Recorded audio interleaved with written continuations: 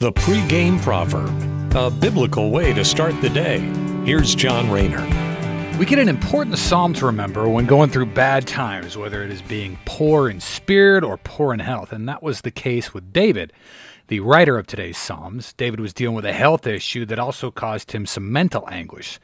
So here's Psalms chapter 6, verses 1 through 3. A psalm of David, O Lord. Do not rebuke me in your anger, nor chasten me in your wrath.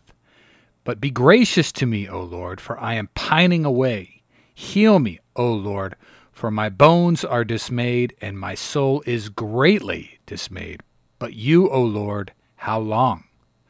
Now, if we've ever been in a situation like David has here, and like we probably have, where it just feels like the bad things will not stop happening to us, one after another. Like the saying goes, when it rains, it pours. Well, that's what David was going through at the time. And we've all had days like that, whether it's a health scare or just waking up on the wrong side of the bed and then the hits just keep coming. Flat tire, mad boss, fighting with someone, just one thing after another. So we can definitely relate to David's situation here. Failing health, overall discouragement and depression. Oftentimes when we're in that situation, we foolishly curse God. In fact, there's a number of swears that do just that and seem to roll right off our tongues whenever these bad things just don't seem to stop happening. But let's look at what David's doing here. Instead of cursing God for his misfortunes, David instead begs God, saying, God, please don't let me be on the wrong side of your anger. You're sovereign, O Lord. You are in charge. Please have mercy on us.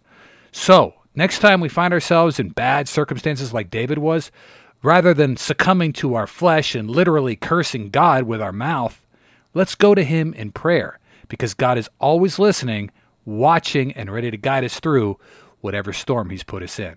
Thanks for listening. Have a great day. Take care, and God bless. The pregame proverb with John Rayner. Look for it on all podcast platforms and have it delivered to your smartphone. The pregame proverb. Proud partners of The Bar, the Biblical and Reformed Podcast Network.